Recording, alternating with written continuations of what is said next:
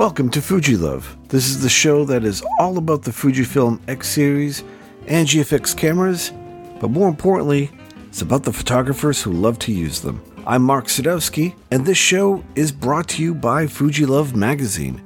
For the latest and greatest in all things Fujifilm X series and GFX, whether it's news, interviews, and so much more, head on over to fujilove.com. Subscribe today. And now, on with the show.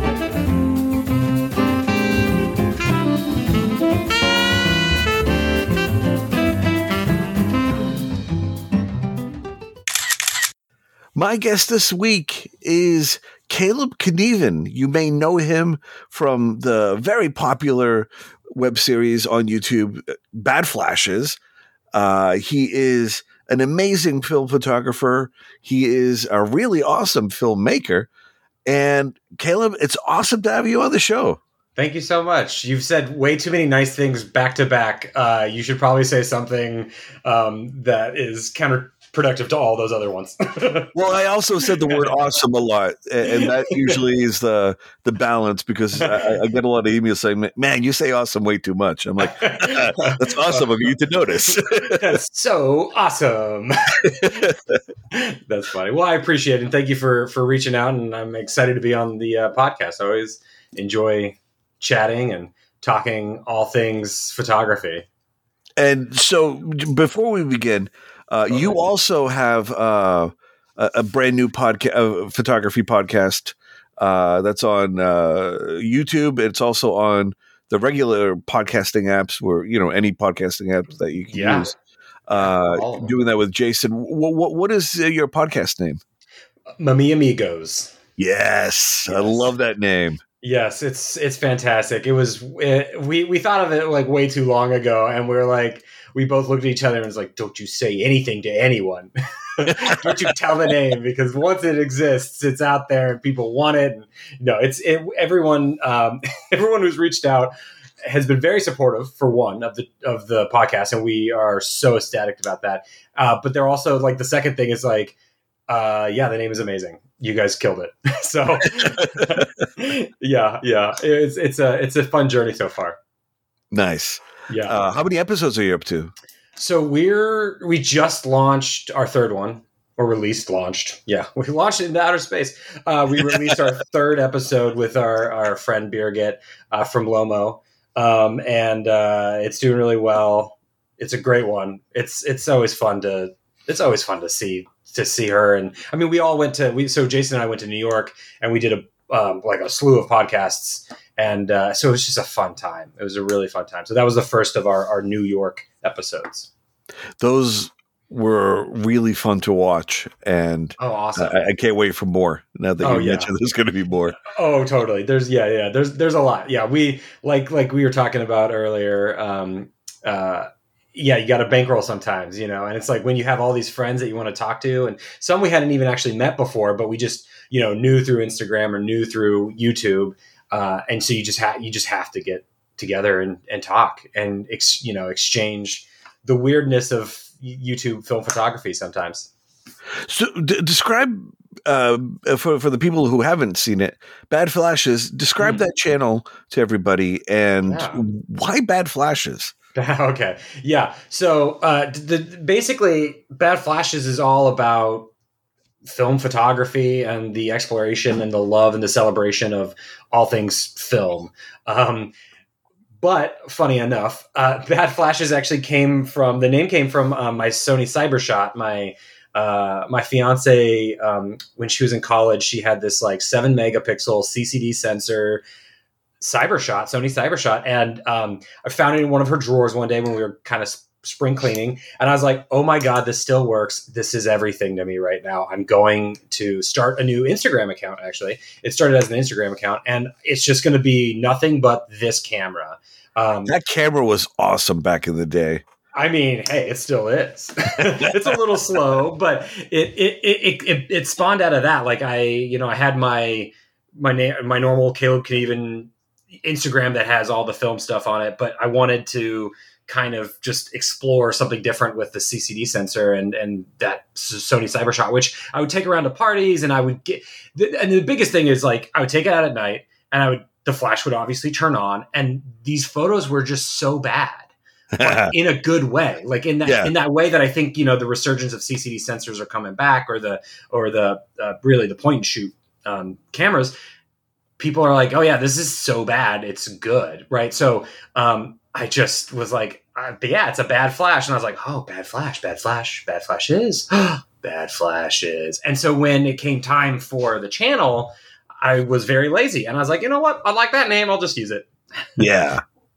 So that's kind of how it started. And funny enough, like, I don't have a lot of, you know, I sometimes sneak in the Sony Cybershot in some episodes, especially like stuff that Jason and I go on, like longer trips or something. I'll always throw that in the back pocket because, like, you know, it's super small, and then I'll take a few photos here and there, but it's never like a main part of the channel, but it's there. It's in the background. I think the Cybershot, the way it looks, if photography had a Star Wars equivalent, the Cybershot would be the Millennium Falcon. Yeah, I like that. That's a good comparison. I'll take that. It's a hunk of junk, but it'll do the job. Exactly. Yeah. You know, it's funny because, like, you know, and then I found this past Christmas, I went home and I found my parents' old Nikon. I think it's probably a Coolpix, you know, you name the number, Coolpix 9000 or whatever it is. Yeah. And I was like, oh yeah, this is going to be my new Bad Flashes camera. And then I started using it. I'm like, it's a little too slow for me. It's a little too bad. It's like extra bad flashes. And it's like, I couldn't do it. Yeah, this was just a bad flash. There's nothing good about it. Yeah. In fact, the photos look rather normal in comparison. Yeah. So that's kind of how it all started anyway. By the way, this is probably the only time I'll be complimenting a Sony camera. Is the extremely outdated one. Oh yeah. You can't say too many nice things about those new ones. Not on the Fuji Love podcast. So, tell me about, like, what is it about film photography that draws you so close? Like, why go back? Why go back? Well, because, you know, in my technical profession, it's very computer driven. It's very by the numbers, mathematical. You have to kind of get everything right. It's visual effects. So it started so that's my job. And I kind of wanted to get away from that because I actually really like tactile things, even though I love computers and I love creating things on the computer. And obviously editing is a major computer component. I just needed something and want something that was tactile. So I've always been interested in cameras and filmmaking and telling stories through visual mediums. And I think it was kind of marrying that with an analog experience, kind of like the records that I own or the tape player that I have, or you know, anything woodworking is another thing that's tactile that I do or have done in the past. So it's one of those things. It's like, it's very much methodical in its own right. And that's why I gravitated towards it. A good, healthy balance mentally. Yeah. And I think also with the immediacy of how the world operates now. And, you know, for me, this was back in 2014, 15 or whatever it was. But, like, you know, I sat in front of the computer and I was doing artwork for television kind of thing, you know, or making visual effects for television. And as immediate as it is seeing what you're doing on the computer right away, it was almost liberating not seeing my images. Going and taking a photo and then going to my local lab, Sammy's, at the time, and seeing the photo come out and be like, wow, I took that and it's garbage, but I love it, you know, because it's something that I hadn't experienced to that point. You know, maybe earlier in my life, you know, with my parents' cameras or something like that, but, you know, that doesn't count. I was 10 and didn't know what I was doing. Yeah, it's funny you mentioned that. Like, there is even a film photo that's garbage still has a little magic to it. Yeah. I think with the enclave of all these images that everyone is, seeing, whether it's Instagram or Flickr or SmugMug or just like literally anything, even television, right? To movies, it's everywhere. Images are everywhere. And I think a little imperfection is what people need sometimes. And I think that's why people are like, oh, wow, yeah, there is a quality to it. And that's why I think people gravitate towards it, for sure. Oh, totally. You see it everywhere. You see it I mean, the bad movies that people love to watch. Oh yeah, totally. Yeah. It's like, why watch an Oscar-winning nominated movie all the time when you can have some bad stuff in there too and feel great, because it gives you a completely different feeling or expression or experience. I mean, if it weren't for that, the room would have no place. Yeah, exactly. Throwing spoons at the screen. Oh, hello, Mark. Yeah. I mean, the amount of times, oh man, everyone should have a Mark in their life. I happen to be one. That's true. You are everyone's Mark in life. Yeah, that still doesn't stop the 1-star reviews, though. With the film photography, like, what are you using right now as like your favorite cameras and film stock? I know that's a hornet's nest.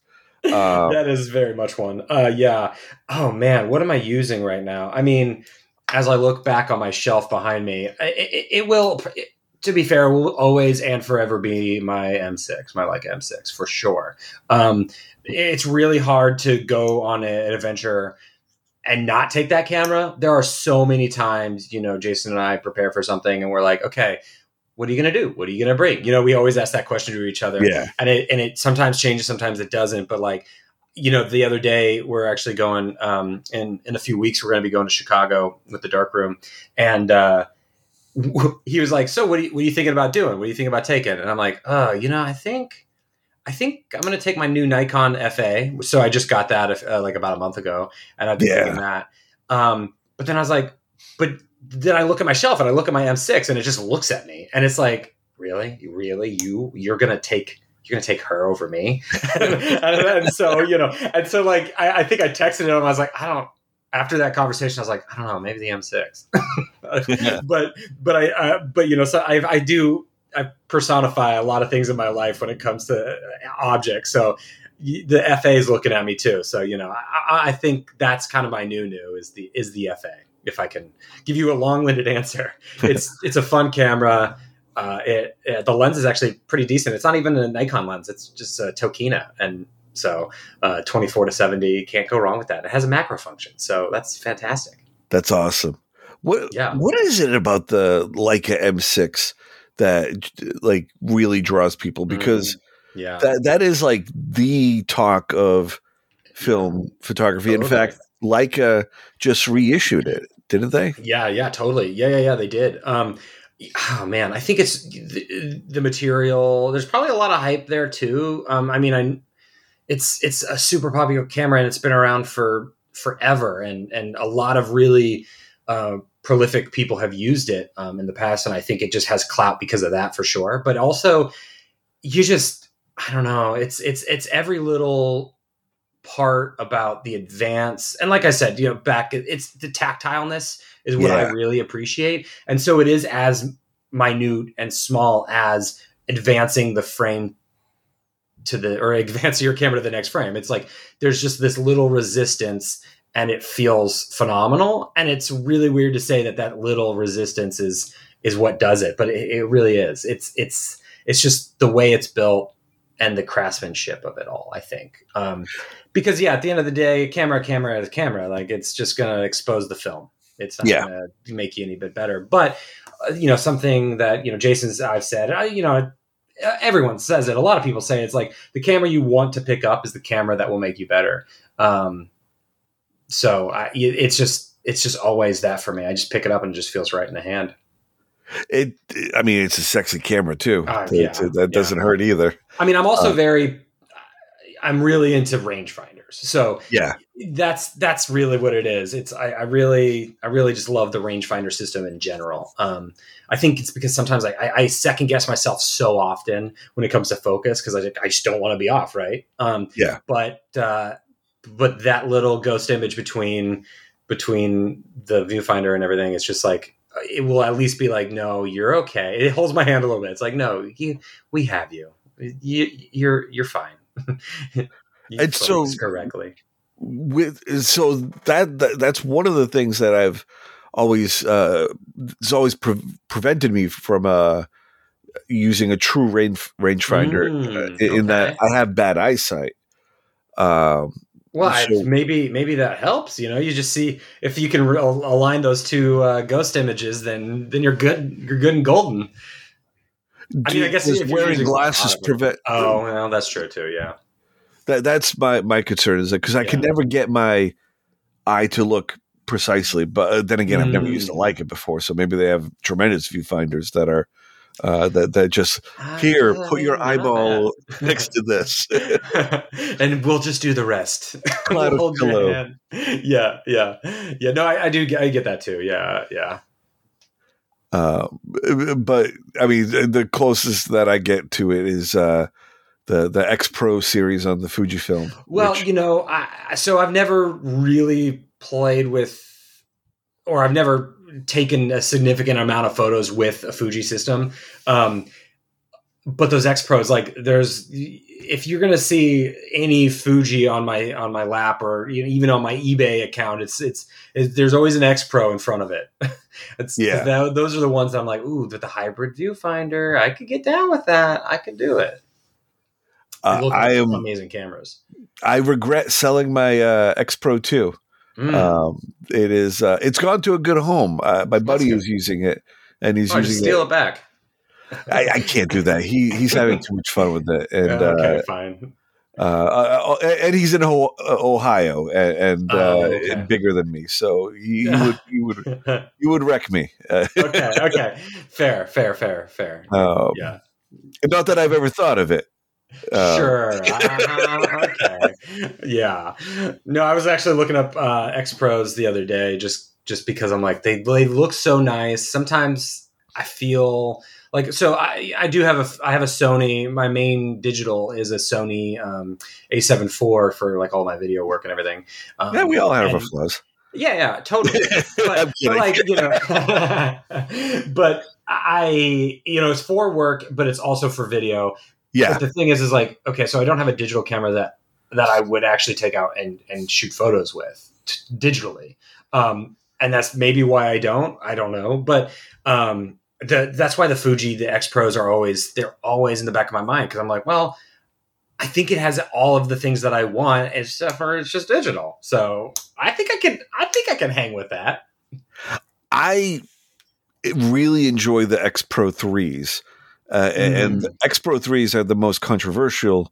Right, because that back screen, right? That back screen. But let me tell you something. That back screen makes it feel like a film camera more than anything that Fujifilm has made. All because, like when you're holding a film camera, whether it's your Nikon or your Canon, like your back thumb has free range to rest anywhere it wants to. Mm-hmm. Whereas on a regular digital camera, you never want to be touching your LCD screen. Yeah. And so your thumb is tucked in. Yeah, that's true.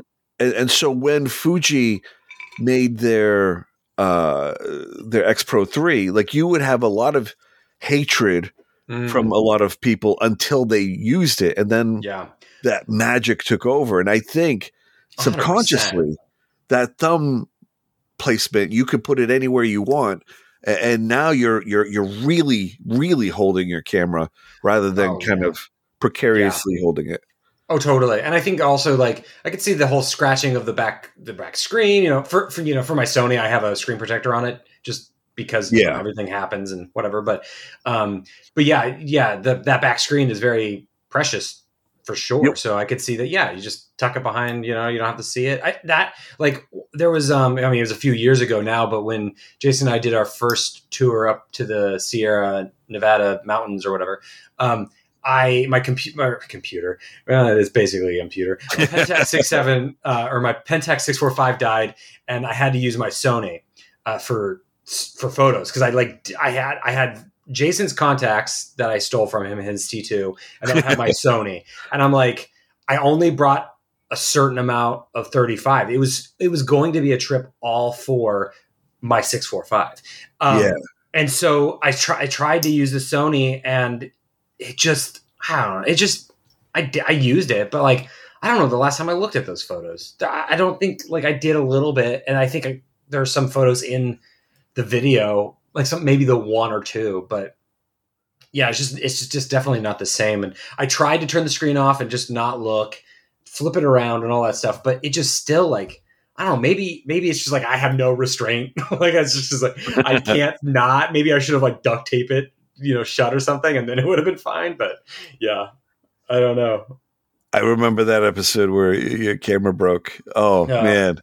Yeah, I mean, well, Jason and I joke that it's like it's the one in either of our videos. It's the one clip that is constantly played, no matter what. It's like you can always find room for it to be in any episode. Your face is just priceless. It is the funniest thing, but you can't help but to have your heart sink every time you see it. Yeah, it's like a guilty laugh. Oh, totally. At this point, it's like, I've sold it for parts. I've pieced everything out. The remnants of the 645 does not exist in my life anymore. And it's fine. It's like, I've always laughed about it, other than that one trip, but, it lives in infamy now. And I'm here for it because why not laugh at it? Yeah. So speaking of Jay and his channel, you both update your website, your YouTube channels roughly the same time. If I see one of your videos, I'm bound to see both your videos show up in my feed. Is that has that design helped you both? If anything, it's probably helped me way more, if you've seen his subscriber count. But I think overall it's kind of created a zeitgeist of the two of us, really. And it's kind of larger than the channels, if that makes sense a little bit. At least I think so, because people expect it for sure now. Before it was... he was established, and I then just started uploading because I needed a different creative outlet than what I was getting at the moment. So YouTube was the next step for me, and it just so happened, whether it was by conscious or not, that I uploaded on a Thursday, and then our schedules aligned, and that's kind of what just happened, and then it kind of just works because we're both in each other's videos all the time for the most part. So I think, overall it's definitely helped cement both of us in each other's videos or life a little bit more, I guess. Not life really, but I think that answers the question. I don't know. I think people like it anyway, because it's like, you almost get a double scoop of ice cream instead of a single. And I mean, who just wants one? No one. You always want two. And it's kind of like what you were mentioning before, prior to us recording the show, the A plot and the B plot of any storyline. Only in this case, you're both respectively the A plot and the B plot, depending on which one you watch first, or whichever is the favorite. I mean, we try to make it like a good Marvel Cinematic Universe. This is just our cinematic universe, right? So you got your Ant-Mans and your Tony Starks and your Guardians. I mean, sure, we're not rolling that deep, but we got each other, and you go for his episode, and then you go for my episode, and that's we're trying to create our own universe here of just the Jason, Caleb, Mami Amigos universe. Holy crap! So if you're both Captain America and Iron Man, the equivalents, you need that third person, that Thor, You need to roll that out soon. Oof, that's true. That's true. We gotta start our auditioning, I think. Yeah, I think I nominate what's her name, that girl from Germany. Oh, that's a good. Yeah, that's a good one. She's at the very least, she's the Scarlett Johansson of the group. Well, she might have to move over to California, though. I mean, true. Yeah. I guess there is the Guardians of the Galaxy. They exist in space, and Tony doesn't. Tony Stark's in reality. So you know what? You're just right. I think yeah, it's good. That's kind of what Jason and I. Jason texted me the other day, and he was like, "Hey, man, I think we need to make New York an annual thing, and not just once in a while, because we just have so many friends in New York. So maybe New York is going to be our." There's people in New York are our third. That's our Thors or our Guardians or something like that. That's it's a character for itself. Yeah. Yeah. We team up and then, we head back over here. Nice. I'm all for it. Good. Avengers Assemble. Hell yeah. We're just spitballing right now. We're making up some good canon, I think. We're just blue skying things, look, Feige needs to help the last few Marvel movies that I've seen. So if he wants to dip his toe into the YouTube space and wants to help give us some pointers, I'm not going to turn it down. I'll give him a seat at the table. There you go. So we talked about your favorite cameras. How about films? Like, oh yeah, for sure. It changes from I don't know. It seems like from video to video, really. But recently, definitely for the past this year and the end of last year, it's been a very healthy Lomo 800 and Portra 800. Those two stocks are just, you can do anything to them, anything with them. They're amazing. And it does help, with a lot of the stuff that Jason and I shoot in abandoned buildings, or even if you're in New York, it really helps. And honestly, 800 ISO is perfect no matter what. But those two stocks can handle a lot.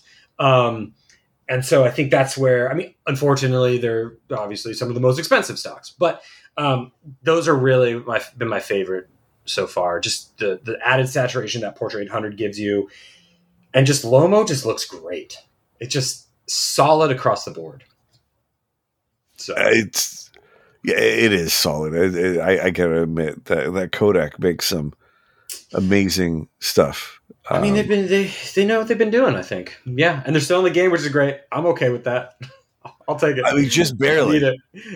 Yeah, I know. Let's keep it light. Let's keep this podcast light. No, I was kidding. Well, I often think I love Fujifilm because their color science is just ridiculous. It's amazing, and I often think what if Kodak had Fujifilm's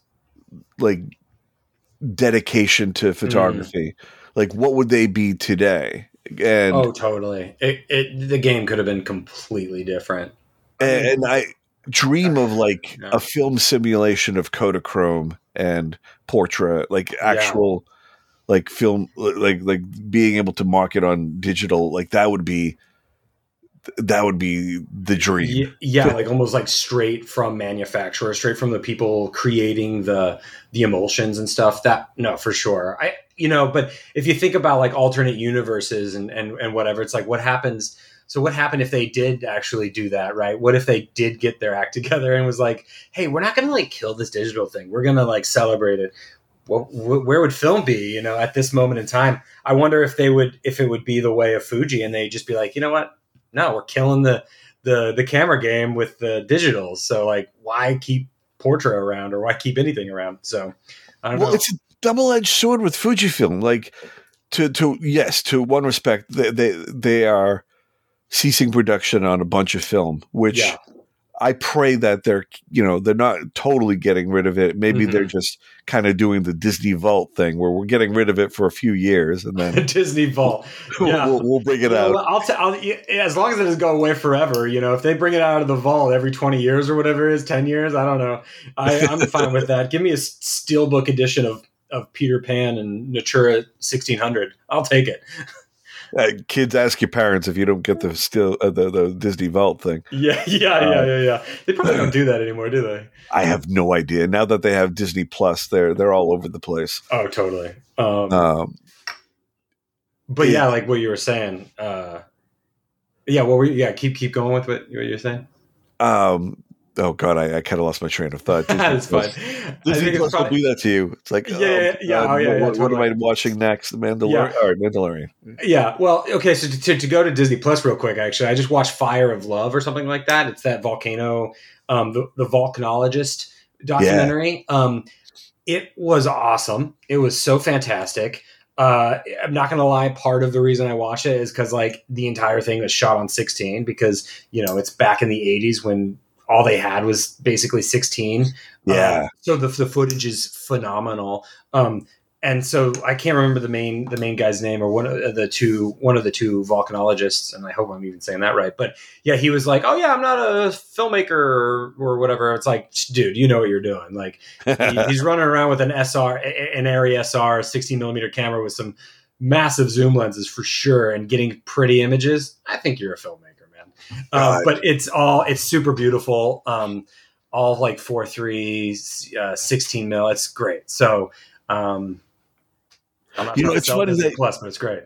It's funny that you mentioned that. Like, I remember watching this one documentary where they needed footage of a free fall, and like right by like Angel Falls, and they had the guy with the parachute. He had this insanely massive rig, like pretty much like bolted to his neckline. Yeah, we're like, if everything is fascinating. Like you would imagine that if he were to just jump, it would be head first all the way down, just because of the weight. Yeah, totally. I'm like, oh my God! Like nowadays is just like 80 GoPros all along the body just to get a 360 view of this whole thing. Oh my God, that dude had a neck of steel. Yeah. Just, I mean, in some cases, I guess technology is great. Other cases, we can be nostalgic. Exactly. Yeah.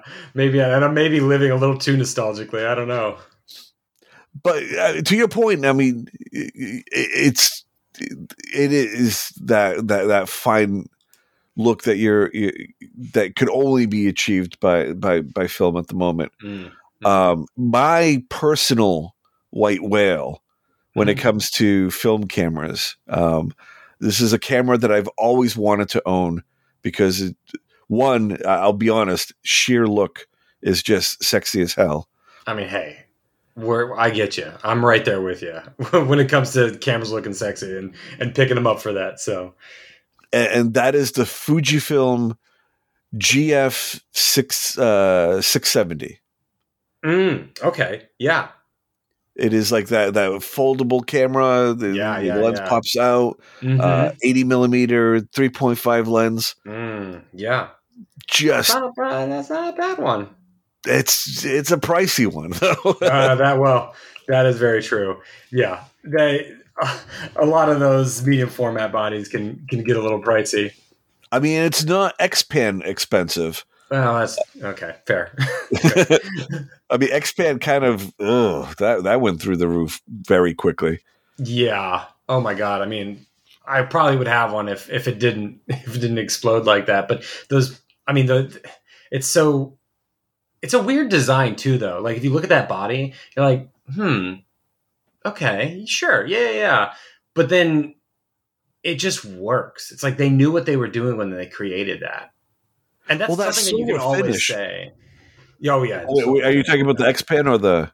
No, well, the X-Pan, but even going larger than that, like or not larger, but further than that, like they make beautiful cameras. Yeah.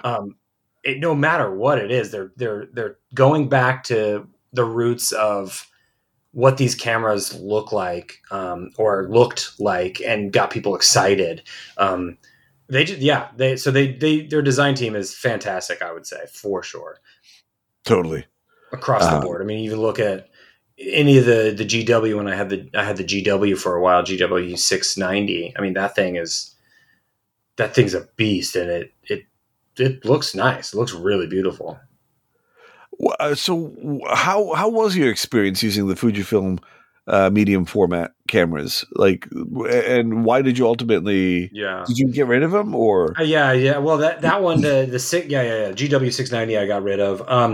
To be fair, I think it was I ended up getting a Mamiya, so Yeah, well, that's which kind of is why. fair. That's It's R.I.P. Mamiya. They it just seemed like it was doing the same thing. I mean, sure, the negative is bigger, but I never really needed a bigger negative than 6.7 when I do yeah, medium format anyway. And so it was just, it unfortunately just found itself on the shelf too often. And I couldn't justify having that camera sit around just to look pretty, like in that capacity. There's a few cameras that, if I had and didn't take out a lot, I would probably keep around, but I just felt so bad. I couldn't do it because it's such a workhorse. I mean, the thing will never fail for you. It produced beautiful negatives. The lens is amazingly sharp. It's not, it was like, I think it was a 3.5. It's not the fastest thing in the world, but like it's medium format. So there's a lot of f4 lenses out there that are fantastic. So I think that's ultimately why I just needed someone else to pick it up and start using it. I needed it out there in the world more so than just on my shelf. and yeah, I totally hear you, man. When did the love of photography come into play? Like, but prior to your career in visual effects, did you ever do any kind of regular photography? I say regular photography. That's kind of ironic because film used to be the regular. Yeah. Did you ever do any kind of digital photography prior to doing the film photography? No, not really. Occasionally I did. So when I moved out to LA 12 years ago now, something like that, I moved out with a Canon 60D, their crop sensor camera. And I knew a few people, but I didn't know a ton of people. And so I would find myself on weekends occasionally going out with that camera. It was nothing crazy or inspiring for me, really. And to be fair, I've never produced anything from that camera that I was really happy about, but it at least got me out and shooting, and just walking around the neighborhood.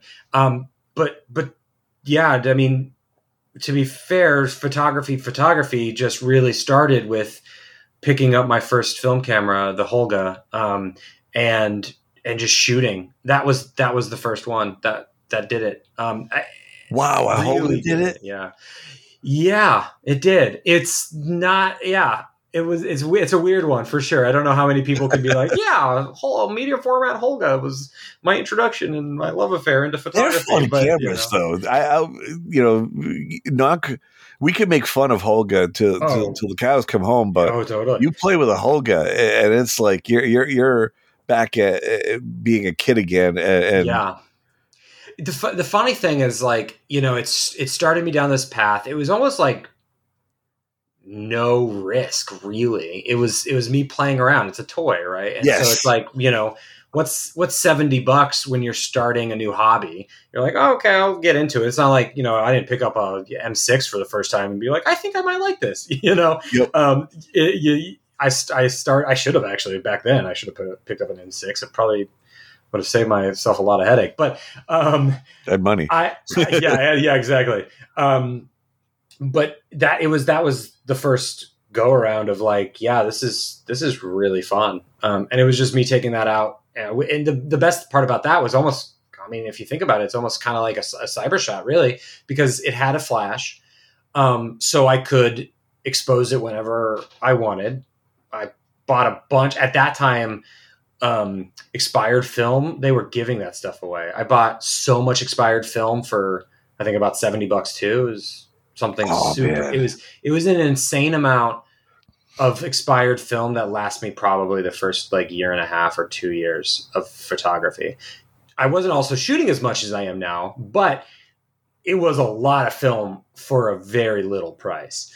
And so I just would take it out after work and shoot my friends and, drink a beer and put a weird red flash on and take photos. And, it was just fun. And then it just started getting a little bit more like, oh, I want options. I want to be able to actually, choose my f-stop and actually know what my focus will be and learn the exposure triangle. I mean, at that point I knew what the exposure triangle is, but I wanted control. Yeah. I was done with the toys and I was ready to dive in. So, that's kind of how that all started and where the addiction took over. Oh man, that brought me back to what was it, the late '90s for me when you mentioned the film. Back when I was learning to be a reporter, that's when I got bit by the photography bug. Nice. They taught me photojournalism. Yeah. Just because they were even back then they were too cheap to hire photographers. Wow, it doesn't seem like it changes. So the more things change, the more things stay the same. Yeah. And they were we would all carry our own point and shoots, and there'd just be on the right by the door where the reporters used just this fishbowl of the Kodak T-Max black and white film, and just take it, just go, just handfuls, just make sure you have film, fill it up. God. That's amazing. Now I feel like a hoarder now. Like looking at my film fridge is almost feel disgusted a little bit that I have that much, but it's like, well, Natura 1600 is never coming back. So I gotta save it. And all these other, I have when Fuji said that they were going to end their Proform H line, I was like, just probably like a lot of people. And I went out and like every single time I went to Sammy's here in Hollywood, I would pick up another box if they had it. Yeah. And I just did that for like a week. And then I was like, okay, I think I got to stop now. And now we're like, what, 2 years later or a year and a half later, and it actually still exists. I'm like, that was maybe a little premature. Maybe I freaked out a little too much. But you never know, because you never know when that line is going to sneak up on you. Oh, you're right. You really don't. You never know when it's never going to exist again. And I think was it last year or the year before where there was so much film. It was a film drought basically, and it's just like, well, I think I have PTSD from that, where it's just like, well, I don't know when Portrait's coming back, or not that I shoot much of Portrait, but Ultramax, like, where's Ultramax? I don't know where Ultramax is. I need it. You just never know. So good for you for hoarding. Yeah. Even when you hoard it, like even when that time comes for you to use it when it's empty, it's like you still don't want to do it because then you won't have it anymore. Yeah. Well, there's also the thing of like, I have a bunch of ISO 100 film, and a lot of times it's just like, if I'm going to go out on a trip, I kind of preconceive like what I'm going to be shooting, where we're going to be going, what conditions I might be in. And then I always just go back to be like, well, Portrait 800 is the best thing to do, or Lomo 800 is the best thing to do, because I need it. I need the extras, the range there. And I have so much 100 that I'm like, well, just not this time. It's almost like throwaway film or test rolls kind of thing. So I do end up finding myself buying film still because I'm like, well, I ran out of Lomo 800 a week ago because I shot it all, so I need more. It's like those ones that you always go to. It's like now the film fridge is basically just full of film that I might shoot it on a certain occasion at some point. So you need your own holiday, like Jason has with Ektachrome Christmas. I do need my own holiday. You need right. What do you need? Lomo Easter or something like that. Yeah, Lomo Easter, I like it. Yeah. Pro 400H Independence Day. No, there you go. You get the red filter, the blue filter, and a nice I don't know what polarizer. Polarizer. There you go. Yeah. Oh just go man, out and salute. that's awesome. Yeah. No, it's funny. It's kind of funny. Like Ectochrome Christmas is it's you like Jason said in kind of his last one. He's like, I don't know if I want to do it again, because at a certain point, film photography, and we talk about this a lot. It's hard because we're kind of exploring something that only kind of has every once in a while a glimmer of a new hope of something coming out, right? Like a 400D from Cinestill, or 3D printed parts, or Veloy creating more camera scanning equipment for people to get into. You have these little things from little companies kind of coming up. But it's not like the camera market where it's like, well, Sony's going to come out with 2 new cameras this year, or whatever they do, or Fuji's going to come out with their new cameras, and it's like it's the cycle is so much slower and a lot more unknown. And so it's like, well, is there going to be another Ectochrome? Like, is Ectochrome 100T coming out again? Or whatever. But you're almost fighting the limitations of the medium a little bit in some capacity. Pentax, they are coming out with some kind of new film camera coming out soon. Yeah. You think Fuji can take a note out of that book? Oh my God! If only I think they should. I think Fuji would be the best people to do it.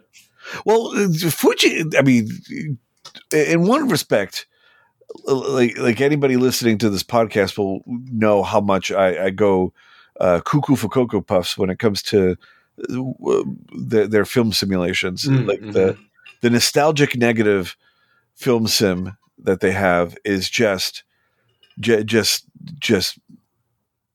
like, it makes my head spin. I heard people love that so much. I have photographed entire weddings just using that film simulation. Oh, wow. Family portraits I've done. And I did one wedding on their medium format using that film simulation. Yeah. Those medium format bodies are sick. Oh my God. It is like, yeah, it's you're holding an anvil, but it's to me anyway, because I'm so used to the APS-C stuff. Oh, right. Yeah. Like, I mean, truthfully, like the medium format cameras are no different than like what Canon is today. It's just, bigger. But man, those film simulations, like for the longest time, it was just available on that one particular one was only available for the medium format line. They're like, really?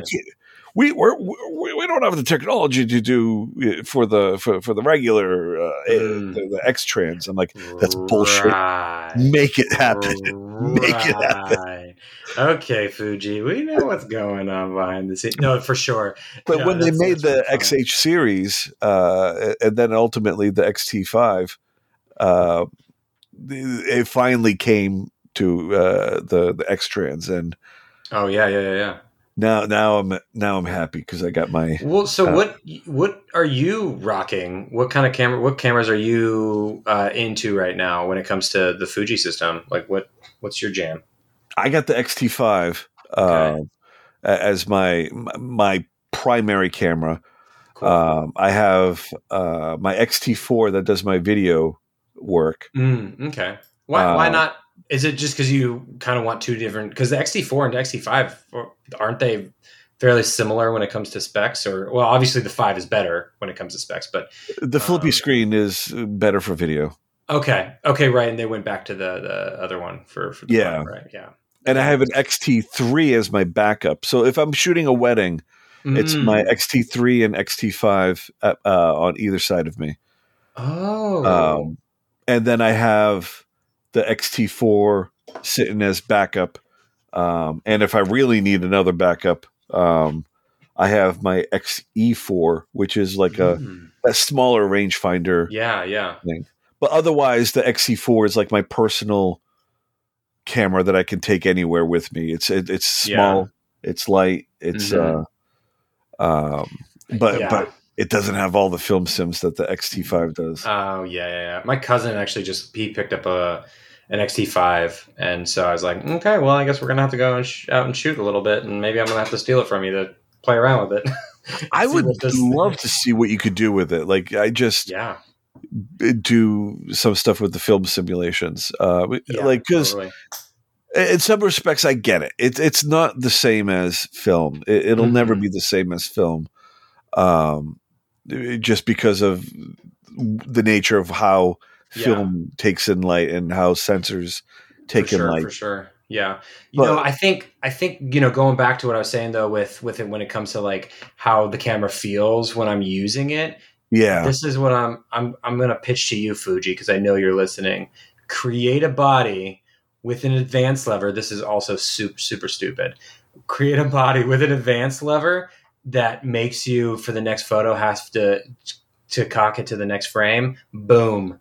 Done. I'd probably do it. I would be sold, because at that point you have the tactile nature, you have the feeling of taking that photo that I love, but you have the convenience of digital. I'm just throwing that out there for you guys in digital and in Fuji land. And I'll convert. You don't even have to make that lever functional. You just need a lever. I just need the lever. Just give me the action. I need the action. Oh my God. Like I'm part of the photo. Here's what we do. We make an L bracket for cameras, right? Okay. We make it can't be super bulky though. Well, I actually use L brackets on my Fujis because I need that extra grip. Okay. But what you could do, make a special L bracket where it incorporates that lever. So you put it in that lever spot. Yeah. And it's almost like a thumb rest. Yes. Use that as a thumb rest and then make it into some kind of lever. This is $1 billion idea right now. I think it is. I think it's an idea that that would be copied by the Chinese companies and sold on Amazon in 2 seconds. 100%. And I'm here for it. You know what? That's where I get my own brackets. Yeah. Well, yeah. I have to say that I do a lot. I know a lot about a lot of different cameras for sure. And so I've done a lot of research on the Fuji cameras, and I'm always impressed, and I'm always like, I'm just like, give me the reason to hit buy. Just do it, please. Give me a reason that I can actually just justify to myself. And then I'll do it. I promise. And I've been there so many times. I've been there so many times. I just want to see you use an X Pro 3. One episode. God, yeah. I will make that call to Fujifilm myself. Tell them to send you an X Pro 3. Okay, if they send me an X Pro 3, I'll do an episode on it. Right on. I'm going to do that email first thing Monday morning. Okay, deal. Fantastic. I'll be waiting. Right on. Mr. Fuji writes to me. Fuji, we need you. And can you also send another blimp? Because Jason can't be the only one with a blimp. I need a blimp too. I have been looking for the blimp for so long, and the only thing I was able to find was a plush toy of the blimp that functions as a keychain. Oh, that's cool. It's not the same. It's not the same, but it's still cool. I mean, not a lot of people have that. Yeah, I use that in my car. There's a lot of times where I'm like looking through random stuff. Like I'm just like, oh, let me just go on to Craigslist or eBay or do one of those like offer up apps or something like that. I always just like type in Kodak to see what kind of like weird thing Kodak made in the 80s, because they always made some weird thing that you're like, why did you do that? Like a thermos? Like, yeah. They're like, why would you, why, but at the same time, why not? So sometimes I randomly just do that just to see what there is that I can just find. And there's some interesting thing. There was like an inner tube, like a big Kodak inner tube that I was like, do I need this? There's a very, very real part of me that says yes, that I need a big inner tube for no reason, but it's a Kodak inner tube. Oh my God, forget the blimp. I know, right? But you could I only just had use that in all my videos. In the back of all my videos is just this big old inner tube. You could only use that at swimming pools or really snowy days. True. Yeah. So all the episodes, once I get that, all the episodes are going to be taking place in the pool right outside my apartment. There you go. Yeah, I think it's perfect. It only makes sense. Oh yeah, totally. Unless you have a nautical themed studio. I don't know. My friend had a nautical themed house though at some point, but I don't know how Kodak would work its way into that. It probably would. Yeah, that one's a tougher one. yeah, especially for sane people, unlike me. Where's the fun in sanity? That's true. Very true. Yeah. I like to celebrate the craziness. I mean, I guess if anybody's seen my channel, then they know that I'm not particularly sane. It's all good, man. Look, I could keep talking shop with you all day. I'd love to have you back on just to kind of go into 100%. like future projects. Oh, totally. Yeah. Like this was so much fun. Yeah, I agree. I have so much fun. Podcasting is, it's obviously Jason and I's new obsession, but we are very much into just like that. We've said it a few times before, but like doing this, meeting people, having conversations, just talking to cool people is really at the end of the day what it is. And it's like photography just brings people together. And that's totally really what we love about it as well. Is because it's just, there's so many people in my life now that I would have never known at all, even remotely. But this channel has brought in so many people into my life that has just made it even grander than before. And I'm very appreciative to everything that has come my way from the channel. And yeah, dude, if you're ever in the New England area, give me a call. We'll do a photo walk. I'll buy you a beer. Fun. Yes. Yes. And then we can just chat even more without the limitations of mics in our face. Film versus Fujifilm. Yeah. We'll have to have a shoot off or something. Yeah. Bring me out for your eventual channel. We'll do a shoot off. There you go. That I'm looking forward to. Yeah. That'd be great. In the meantime, man, where can they find you on the web so they can see your work? I mean, you can find me at just my name, Caleb Knueven, or you can find me at Bad Flashes. Either way, I'm sure you put it into Google, it will take you somewhere. I'm sure I'm not hard to find. That's for sure. Sounds good, man. Cool. Again, great talking to you, and man, we'll be in touch. Yeah, I love it. I am so there for it. Thank you so much for listening. I hope you enjoyed the show, and I hope to see you back next week. I wanted to also mention one more time that this is brought to you by Fuji Love Magazine. For the latest and greatest in all things Fujifilm X Series and GFX, head on over to fujilove.com. Subscribe today. And my name is Mark Sadowski. You can find me on Instagram or Twitter, mostly Instagram though. I'm at Mark Sadowski. That's Mark with a C. And you can also check out my other podcast, Xmark. It's a Fujifilm-esque kind of show, where it's more spice of life and pretty infrequent. But if you want more of my voice, that's the place to check it out. Thank you for listening, and we'll see you soon.